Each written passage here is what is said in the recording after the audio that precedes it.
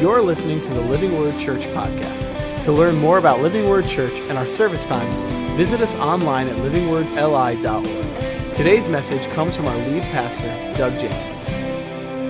So growing up as a drummer, I love the drums. I still play the drums. It's one of my passions in life. And growing up as a drummer, one of the coolest things that could have happened to me is that the drummer for Billy Joel, Liberty DeVito, came to our church and was our church drummer. So he would play MSG on Saturday night and play our little church on Sunday morning. It was incredible, and I got to learn from him and got to know him. But what was funny is my pastor was in the city early on when Liberty first started coming to the church, and so he'd seen Liberty maybe like a time or two, and he saw Liberty leaning against a taxi cab at the airport on his way, and he said, "Oh, I recognize that guy from church." And so the next time he saw him in church, he said, "I know what you do."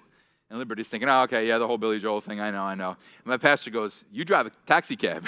And he's like, "Not quite, you know." And so he went ahead and kind of informed him on what he actually does. And I want you to think about how that applies to us in our relationship with Jesus, because some of us came into church today, and we had this whole idea of who Jesus was and what he looks like and what he's like. Not quite.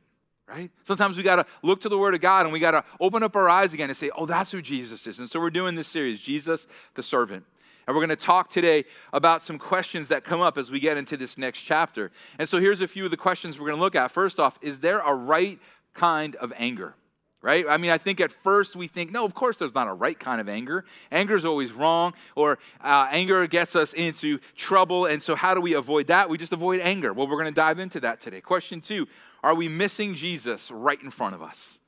Like, are we today maybe the person that's going, God, just give me a sign that you're there, and he gives us a sign, and then we go, okay, God, was that a sign from you? Right? Like, what does it look like to recognize Jesus when he's working in our lives and not miss him right in front of us? And along with that, maybe it's not that we're missing Jesus altogether, it's just that we're missing his heart, right? Jesus' heart beats for certain things, doesn't it? What does it look like to understand that and have his heart? Question number 3, what does Jesus' relationship with the disciples show us about our relationship with him? Jesus set up this beautiful thing when he began a community with the disciples. And what does it look like to learn from that so we know what our relationship with God is supposed to look like? And lastly, what is the unforgivable sin? Did you know there is one?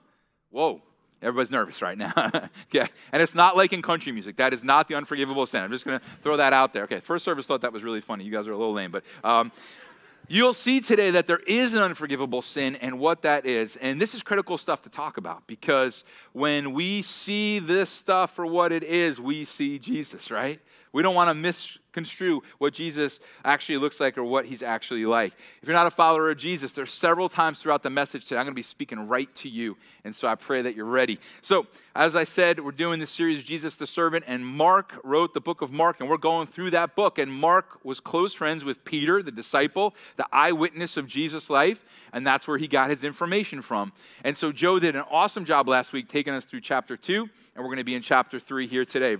So Mark 3. Verse 1 says this, another time Jesus went into the synagogue, and a man, picture this with me, this really happened, this is history, this is a story that we have to see with our mind, and a man with a shriveled hand was there. Are you picturing that? Some of them were looking for a reason to accuse Jesus, so they watched him closely to see if he would heal him on the Sabbath. These people, the Pharisees, had a totally misunderstanding of what God's heart really was, right? They see this man come in, he's got a shriveled hand, and they're watching him. Instead of watching him with expectation, like, wow, here's this man with this shriveled hand that God could heal, that Jesus could heal, even though they didn't believe he was God, but what could he do? They had heard the rumors that Jesus could heal. They knew that he was a miracle worker. Instead of wanting healing for this man, they want to catch Jesus doing it. Because if they catch Jesus healing on the Sabbath, technically they can call that work, and then they've got him. Then they can't. Then he can't continue to do the things he wants to do. And so it says in verse 3, Jesus said to the man with the shriveled hand, "Stand up in front of everyone." Then Jesus asked him, "Which is lawful on the Sabbath, to do good or to do evil, to save life or to kill?" But they remained silent. So Jesus had asked this brilliant question. And the question that he asked was so brilliant, it shut up his accusers and they had nothing to say because the reply and the answer was obvious. Of course it's to do good on the Sabbath. Of course to bring life would be a good thing to do on the Sabbath. And right here we get to question number 1. Is there a right kind of anger? Some of you are like, yeah, when I get cut off on the expressway, that's displaying the right kind. No, that's the wrong kind of anger. There is a right kind of anger. Look at this. Jesus, he looked around at them in anger. Wow, see, there's something that welled up in Jesus, a pure and holy and right anger, because here were some people acting in an unjust way. And sometimes we think Jesus is love. He's Jesus. How can he have anger? How isn't he supposed to be devoid of all anger? But here he is in this example showing us that there are things that are to get us angry so that we'll do something about them, right? Like there should be an anger in us that rises up about the sex trade. There should be an anger in us that rises up about political seasons where Christians mistreat each other. That's not supposed to happen, right? Now here's the problem. Our anger often, A, isn't righteous, or B, it manifests in a way that's not righteous, right? It comes out. And that's a big problem for us as Christians. I'm angry about something I should be angry about, but I'm going to take it out on the wrong way or on the wrong people. So here's what we don't do. With that righteous anger, we don't make a Facebook post. We do not, okay? We don't make an Instagram story, right? Like, we are careful about how we talk about this. And here's how I want to say this. Don't make a fit, or don't have a fit, make a difference. Don't have a fit, make a difference, right? That's the thing. We get angry about the right thing, and then we have a fit. No, instead, what we're called to do, what Jesus would do here, is we're going to go ahead and make a difference. This is the only time that a gospel writer says Jesus was angry. Now, there's some examples of Jesus being angry, but Mark's the only one that says Jesus looked at them in anger, and his anger was right and righteous, and he was angry about their hypocrisy and their legalism. But let's keep reading. It says, he's deeply distressed at their stubborn hearts. Here are these stubborn people missing the point. Right? Instead of going, wow, Jesus, when he teaches, there's authority and life behind it. Wow, Jesus is doing miracles. Like, maybe there's something to this that we should open up our hearts to, but instead, they're stubborn toward him. He threatens their authority. They believe he's a political potential threat to them, even though that was never his heart or his agenda. It goes on. He said to the man, everybody say, said? He said to the man, stretch out your hand. He stretched it out, and his hand was completely restored. This amazing miracle happens. Now, Jesus said to the man on purpose. Like in other portions of the scripture, Jesus would do different things to bring healing to different people, right? But in this instance, he said it on purpose. He didn't go over and touch his hand. He didn't move his hand. He didn't even put out his own hand. Why? Because if he had, the Pharisees could have accused him of working on the Sabbath because he expended energy. See how messed up these guys were? He spoke. They had no accusation against him.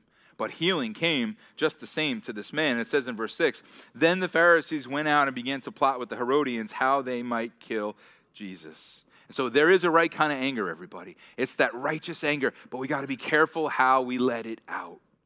We have to let it out in righteous ways. Righteous anger rises up, let it out in righteous ways. How do you do that? You make a difference. You don't make a fit. You don't make a fuss. You make a difference, right?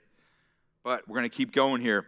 And we're going to see here that we're sometimes missing Jesus right in front of us. That's our second question. Are we missing him right in front of us? And so somebody here today, maybe like the Pharisees here, you're just missing him. He's right there, right? Like he's shown himself to you over and over and over again, but it's like, no, I'm going to keep my heart hard, right? I'm going to stay hard-hearted. I'm going to stay stubborn. And I just think sometimes we are trying to save ourselves. Jesus is there going, hey, I'm your Savior. I came to rescue you. Stop trying to earn your way to me. Is that anybody today, right? I'm just trying to do the right things, and if I do enough right things, then I'll be good with God. Don't miss Jesus right in front of you. Don't miss his heart. Maybe some of us, our heart is hardened toward him because of pain. I want you to see Jesus, the servant, who comes to you and I in our pain. Jesus, another nickname for him is the suffering servant, because he's walked where we walk. He understands pain and hardship. So how can we not open our hearts to the God who opened his heart to suffering and pain? And so don't allow your heart to be hard. Don't miss Jesus standing right in front of you. Years ago, when my kids were small, we were on our way from our house to a community group meeting. I think it was Ron's house, which is a little bit of a trip for us. And so we're driving our way out there. And my kids, I think back in the day, if anybody remembers those little DVD players you used to put on the back of the headrest. And so they're watching iCarly or something on the back of the headrest. And I go into the store, and I come out of this gas station, and it's really windy, like crazy windy. And so I'm like, how funny would it be if I pretend the wind is just throwing me all over the place? And so I'm like just falling and rolling, and I'm rolling across the hood of the car, and like thinking, like, how funny is this going to be? And I open up the door, and Kelly's hysterically laughing with me, and we look back, and our kids are just watching iCarly. They missed the entire thing, like all my acrobatics for nothing. Sometimes we're missing what's right in front of us, man. I would just say to you today, don't miss Jesus right in front of you. Now, some of you are like, Doug, I get it. I'm a follower of Jesus. I'm not missing him. Let me ask you this. Are you missing his heart? Maybe you know him as Savior. Maybe you'd say, oh, no, I love him, and I'm in a relationship with him. But are you missing his heart for anything? Because that's what the Pharisees were missing. Yes, they were missing God right in front of them. Here they are trying to keep rules for God, and they can't even see him when he's standing right there. But along with that, they're missing his heart. And I would encourage you to do something, maybe later today.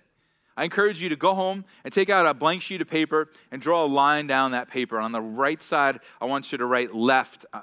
Right left. right. This is a really confusing exercise, everybody. Write life. And on the left side, I want you to write death. And then I want you to characterize and categorize the things in your life. Just think about it. What would go under the life column? Because that's Jesus' heart. Jesus wants to bring life to this man. His hand shriveled. Let me heal you. Let me do a miracle in front of everybody. And the Pharisees are now going to plot to bring death to Jesus. So there, in every area of our life, there's that life and there's that death column, isn't there? So what would you write under the life side? Maybe generosity toward those who are in need. Maybe coming alongside someone who is hurting right now. Maybe aiming my life at purity. Maybe it's a closer relationship with Jesus. But on the death side, like what are those things that are missing the heart of God that lead to death, not just eternally or even physically, but death of a relationship, death of innocence and purity, right? Death of influence that you can have because you're in sync with God. And maybe the things on that side would be jealousy or pride or anger or unforgiveness, right? Like a little exercise later just to say, God, am I missing your heart in any way? Let's not miss him, and let's not miss his heart. I'm going to summarize a couple verses for you. Jesus has all these people coming out now. Everybody's following Jesus, and he's healing, and he's setting people free from demonic power. And in verse 13, we're going to continue to go here. We've already seen the answers to question 1 and question 2, and now this is going to get us into question 3. Jesus went up on a mountainside and called to him those he wanted, and they came to him. He appointed 12 that they might be with him and that he might send them out to preach and to have authority to drive out demons. Question 3, what does Jesus' relationship with the disciples show us? He wanted to be with them. He wanted to be with them.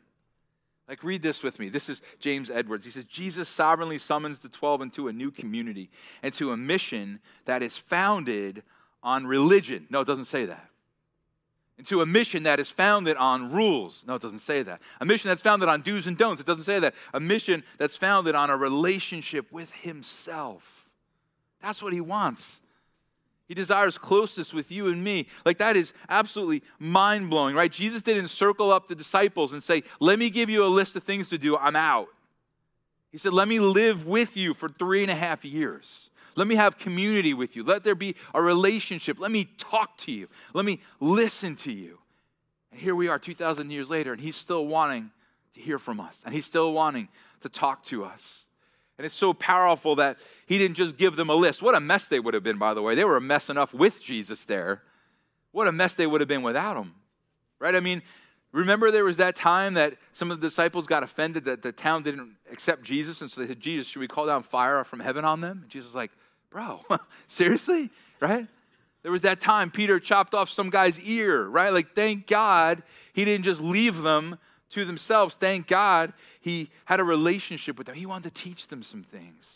Let me teach you how to preach. That'd be cool. I wish I got lessons right from Jesus on how to preach. Hey, let me teach you what it is to pray. Let me teach you what it is to see miracles and lives changed. He wanted them to be eyewitnesses, that they would see his life and death and resurrection. And guys, he wanted to show us it's about a relationship. So what does Jesus' relationship with the disciples show us about our relationship with him? He wants to be with you.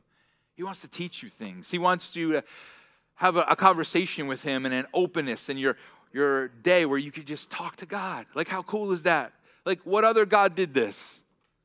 No one else. Like, you read movies or you read movies. I'm having trouble today, guys. You watch movies or you read books. I was just making sure you're awake. And as you're like, learning about other religions, you're learning about even like the pagan religions or just fiction, right? And you're like, wow, look at the God in that movie. Look at the God in this book. Look how they just want a servant. They want a slave, right? But here's Jesus, the servant. Here's Jesus, the suffering servant, the one who came for you and me, who wants to speak to us and hear from us and teach us things and walk with us and hold our hand. Like, this is just mind-blowing that he did this for you and me. Let's keep going. These are the 12 he appointed. Simon, to whom he gave the name Peter. James, son of Zebedee, and his brother John. To them he gave the name Boanerges, which means sons of thunder. Andrew, Philip, Bartholomew, Matthew, Thomas, James, son of Alphaeus, Thaddeus, Simon the Zealot, and Judas Iscariot, who betrayed him. Guys, Jesus took a few fishermen and a former tax collector who was hated, like Joe talked about last week, and he changed the world. He had a whole new mission, all based on a community and a relationship with them, and we're still talking about them 2,000 years later. Read what the New Bible Commentary says. Here we go. It is important to notice that Jesus shared his power with very imperfect humans like us.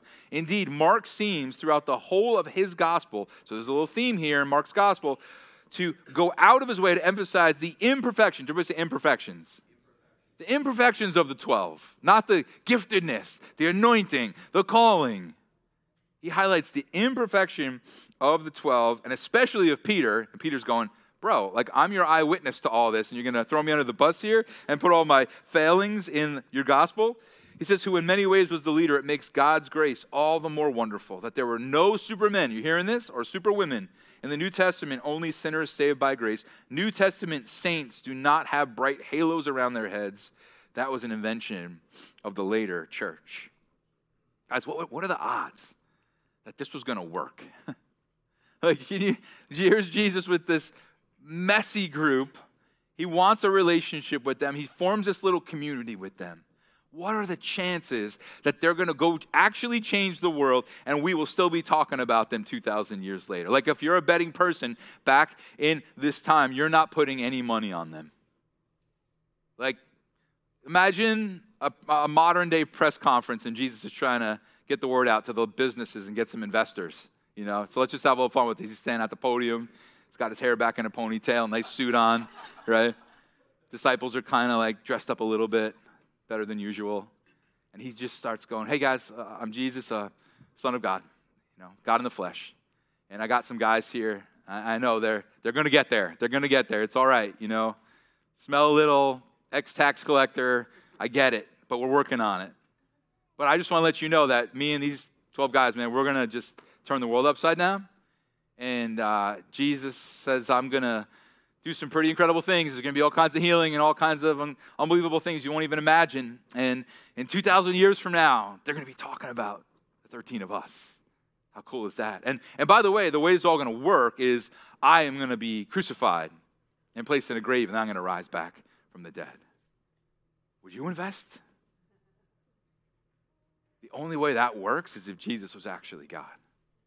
The only way that works is if the things he said about himself and claimed were true. And so what does Jesus' relationship with his disciples show us about our relationship with him? Well, first off, we already saw that he wants that relationship with us, that community with us. But secondly, what it shows us is he can do incredible things in our lives no matter how ordinary or messed up we currently are. Right? Like right where we find the disciples is right where so many of us are. And I'm so grateful that Mark highlights the failures of the disciples because that's the world sometimes we live in, isn't it? Others' failures and our own failures. Times we've had it together and wow, look at us. And then times we crash and burn. I'm so thankful that The disciples didn't have halos, and there were no supermen or superwomen in the New Testament, just people who were saved by grace and loved the Lord and fell and got up and fell and got up and fell and got up, and the love of God continued to walk with them and go with them. Amazing. Verse 20, then Jesus entered a house, and again a crowd gathered, so that he and his disciples were not even able to eat. When his family heard about this, they went to take charge of him, for they said, he is out of his mind. Okay? His brothers are like, Jesus is crazy. He's losing it. Now, we can't be too hard on his brothers, because here's a question for you. What would it take to convince you your brother is God? So those of you who laugh just said a lot about your brother, okay? So no. Right? What would it take? And so we can't be too hard on them. But if I could just ruin the end of the story for you, if you don't know it yet, guess who all believed once Jesus came out of the grave? Guess who wrote books of the Bible after Jesus rose again? Those very same brothers who thought that he was crazy. But right now, they think he's nuts. Verse 22, and the teachers of the law who came down from Jerusalem said, he is possessed by Beelzebul, which means the devil. And so they think, wow, they see something. They see power because a man's hand was just healed. But they think it's from the devil.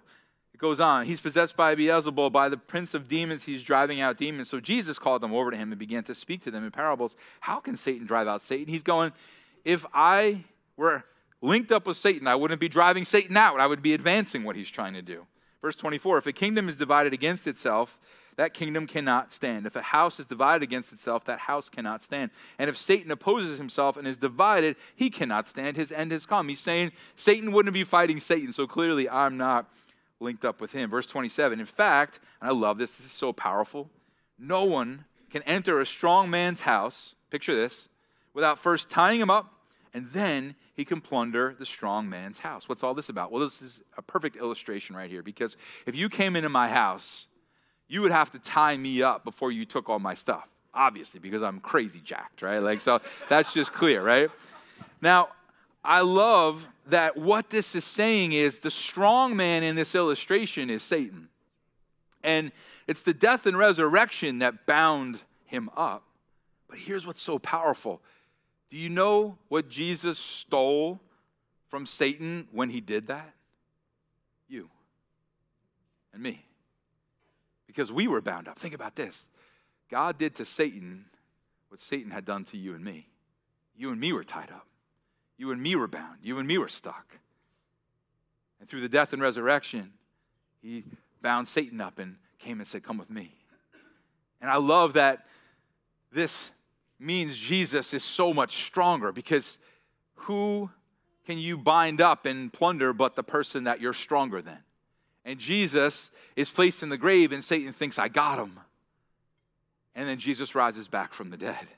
Just a general piece of advice. If someone dies and they're in the grave and they come back, just run, okay? Right? They're a lot stronger than you. And so God clearly showed who he was and what he could do. And so I hope today you know how rescued you are. Like, what a powerful image of our great God pulling us out of something we could never pull us out of. And that just goes to show us again, we can't rescue ourselves. We can't save ourselves. We needed God to come in and tie up that strong man. I'm just telling you today, you can't do it yourself. If you're here going, Doug, I don't know about this, man. You're talking a lot today about the devil and Satan, and I don't know if I believe in all that stuff. In 2 weeks, we're going to tackle some of that. Can we really believe in the devil and all that? We'll tackle that in 2 weeks, but let's keep going. And it goes on here into a really interesting part of the chapter. It says in verse 28, truly I tell you, people can be forgiven all their sins and every slander they utter. Now, we're used to that part. But whoever blasphemes against the Holy Spirit will never be forgiven. They are guilty of an eternal sin. He said this because they were saying he has an impure spirit. Question 4, what is the unforgivable sin? What is blaspheming against the Holy Spirit? Now, people have different takes on this. People have said different things over the years. In fact, when I was in middle school, I was at the Christian school I went to. It was a great school, but this was a long time ago, and this was an interesting situation I was in. I was in class, and somebody said something, and I responded to it with the phrase, oh my God. And my teacher looked at me and said, you just committed the unforgivable sin. And I said, well, I guess I'm toast. Guess I'm going to hell, 12 years old. At least I know, you know. And I remember being so weighed down by that. Like, what am I going to do with that? Now, I'm all for not just saying, oh my God. I think if you say, oh my God, you should really be talking to God, right? But that is not the unforgivable sin. There's one unforgivable sin. There's one blasphemy against the Holy Spirit, and here's what it is. It's when you and I never look to Jesus as Savior, when we never allow our heart to be softened toward Him, and we remain obstinate like these Pharisees were, and we remain stubborn, and we close our hearts to the things of God. And it kind of makes sense that that's the unforgivable sin, because we all know, or many of us know in the room, that the way to salvation is trusting in Jesus. And so the opposite must be true, that if we don't trust in Jesus, that's unforgivable. And it's not that God doesn't want to forgive that sin, it's that the heart remains obstinate and cold and closed. And I would just say to you today, don't be that person. Don't miss Jesus right in front of you.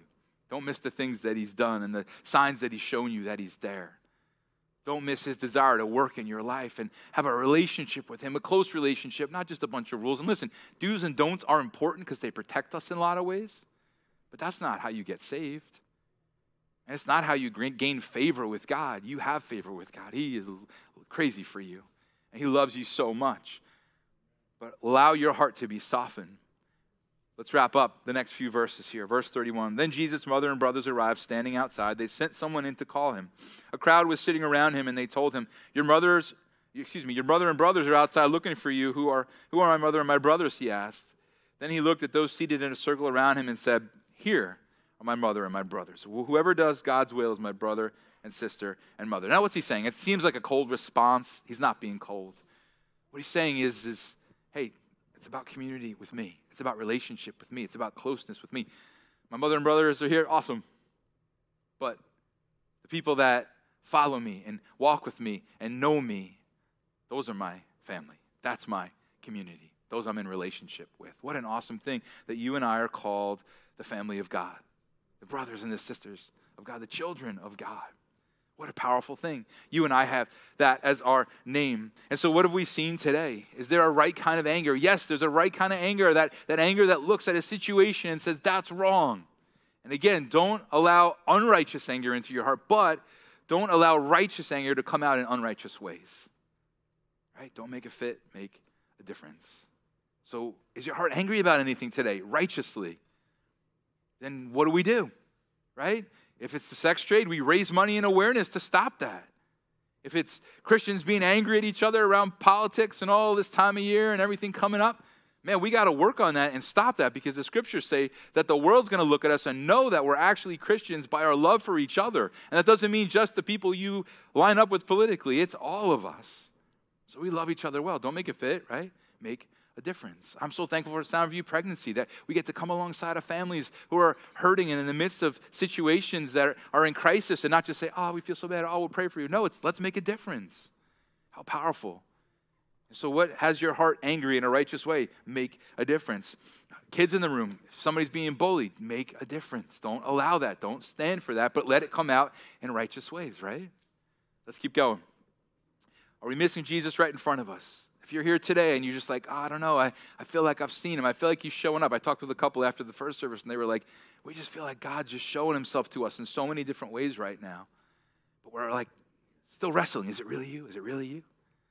Man, allow Him to show Himself to you. He loves you. He wants that.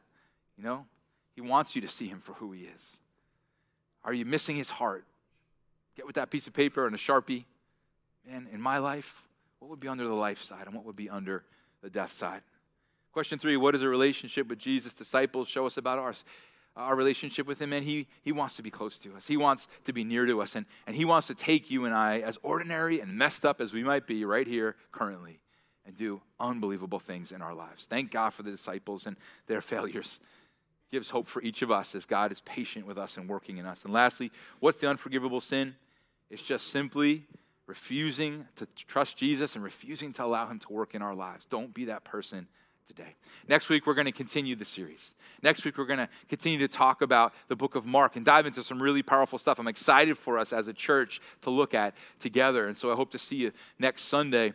But what have we seen today? I think we've seen a Savior who did a whole lot to be close to us, a servant, one who's so different than all those gods and the movies and the books and the religions. but a person who came, a servant who came to love us and not just wash our feet and heal our bodies and set us free from, the things that ail us here in this life, but to give us eternal life, knowing him as he died and rose again. Let's pray together. God, you are good. Father, thank you for the great plan of salvation. Thank you for the truths we find in Scripture today. And Jesus, we just come and we just ask that, Lord, something will have reached us this morning, God, that we won't leave here the same way, God, but that as we think through those questions, something will have spoken to us. And so, God, I pray first off, Lord, that a righteous anger would rise up in us, but it would come out in righteous ways. And so help us with that, God. Is there something in your life that you need to deal with in a righteous way? Is there something that upsets you that you can grab a hold of a vision and say, now we make a difference. Now we bring the help and the hope of God. God, I pray that none of us will miss you right in front of us. God, help us to see you clearly. And God, may we not miss your heart. May we not stack up a bunch of things on that death column and miss those things that lead to life and those things that bring life as we do it your way. And so help us, God. Lord God, I just pray for each of us that we would have that close relationship like we saw the disciples had with Jesus. And I pray that, God, we would come to you as ordinary and messed up as we might be here this morning. And just say, God, I give you me. I surrender my life to you. You're what I want to focus my heart and attention on. You're my everything, and so I'm just laying it down, God. So use me, God. I come messed up. I come ordinary, but I thank you that you're a supernatural God who can do the impossible, and so I give you me today. And maybe lastly, some of you here today would say, man, to my heart, to this point, my heart's been hardened toward the things of God. I've been not trusting him as Savior. I've been looking away. I've been trying to earn my own salvation, or I just don't even put any credence in this faith stuff. And today, God, I just pray that there'd be many in this place and watching online that will put their trust in you. So if you're not a follower of Jesus, but you would like to be, would you pray with me now? Just quietly, silently. You could say something like this: Jesus, thank you for the gift of salvation. Thank you, Jesus, the servant, that you came to rescue me. Thank you that you plundered the strong man's house. That, God, you tied him up and untied me, freed me to be yours. Thank you for this gift of salvation. In your name I pray. Amen.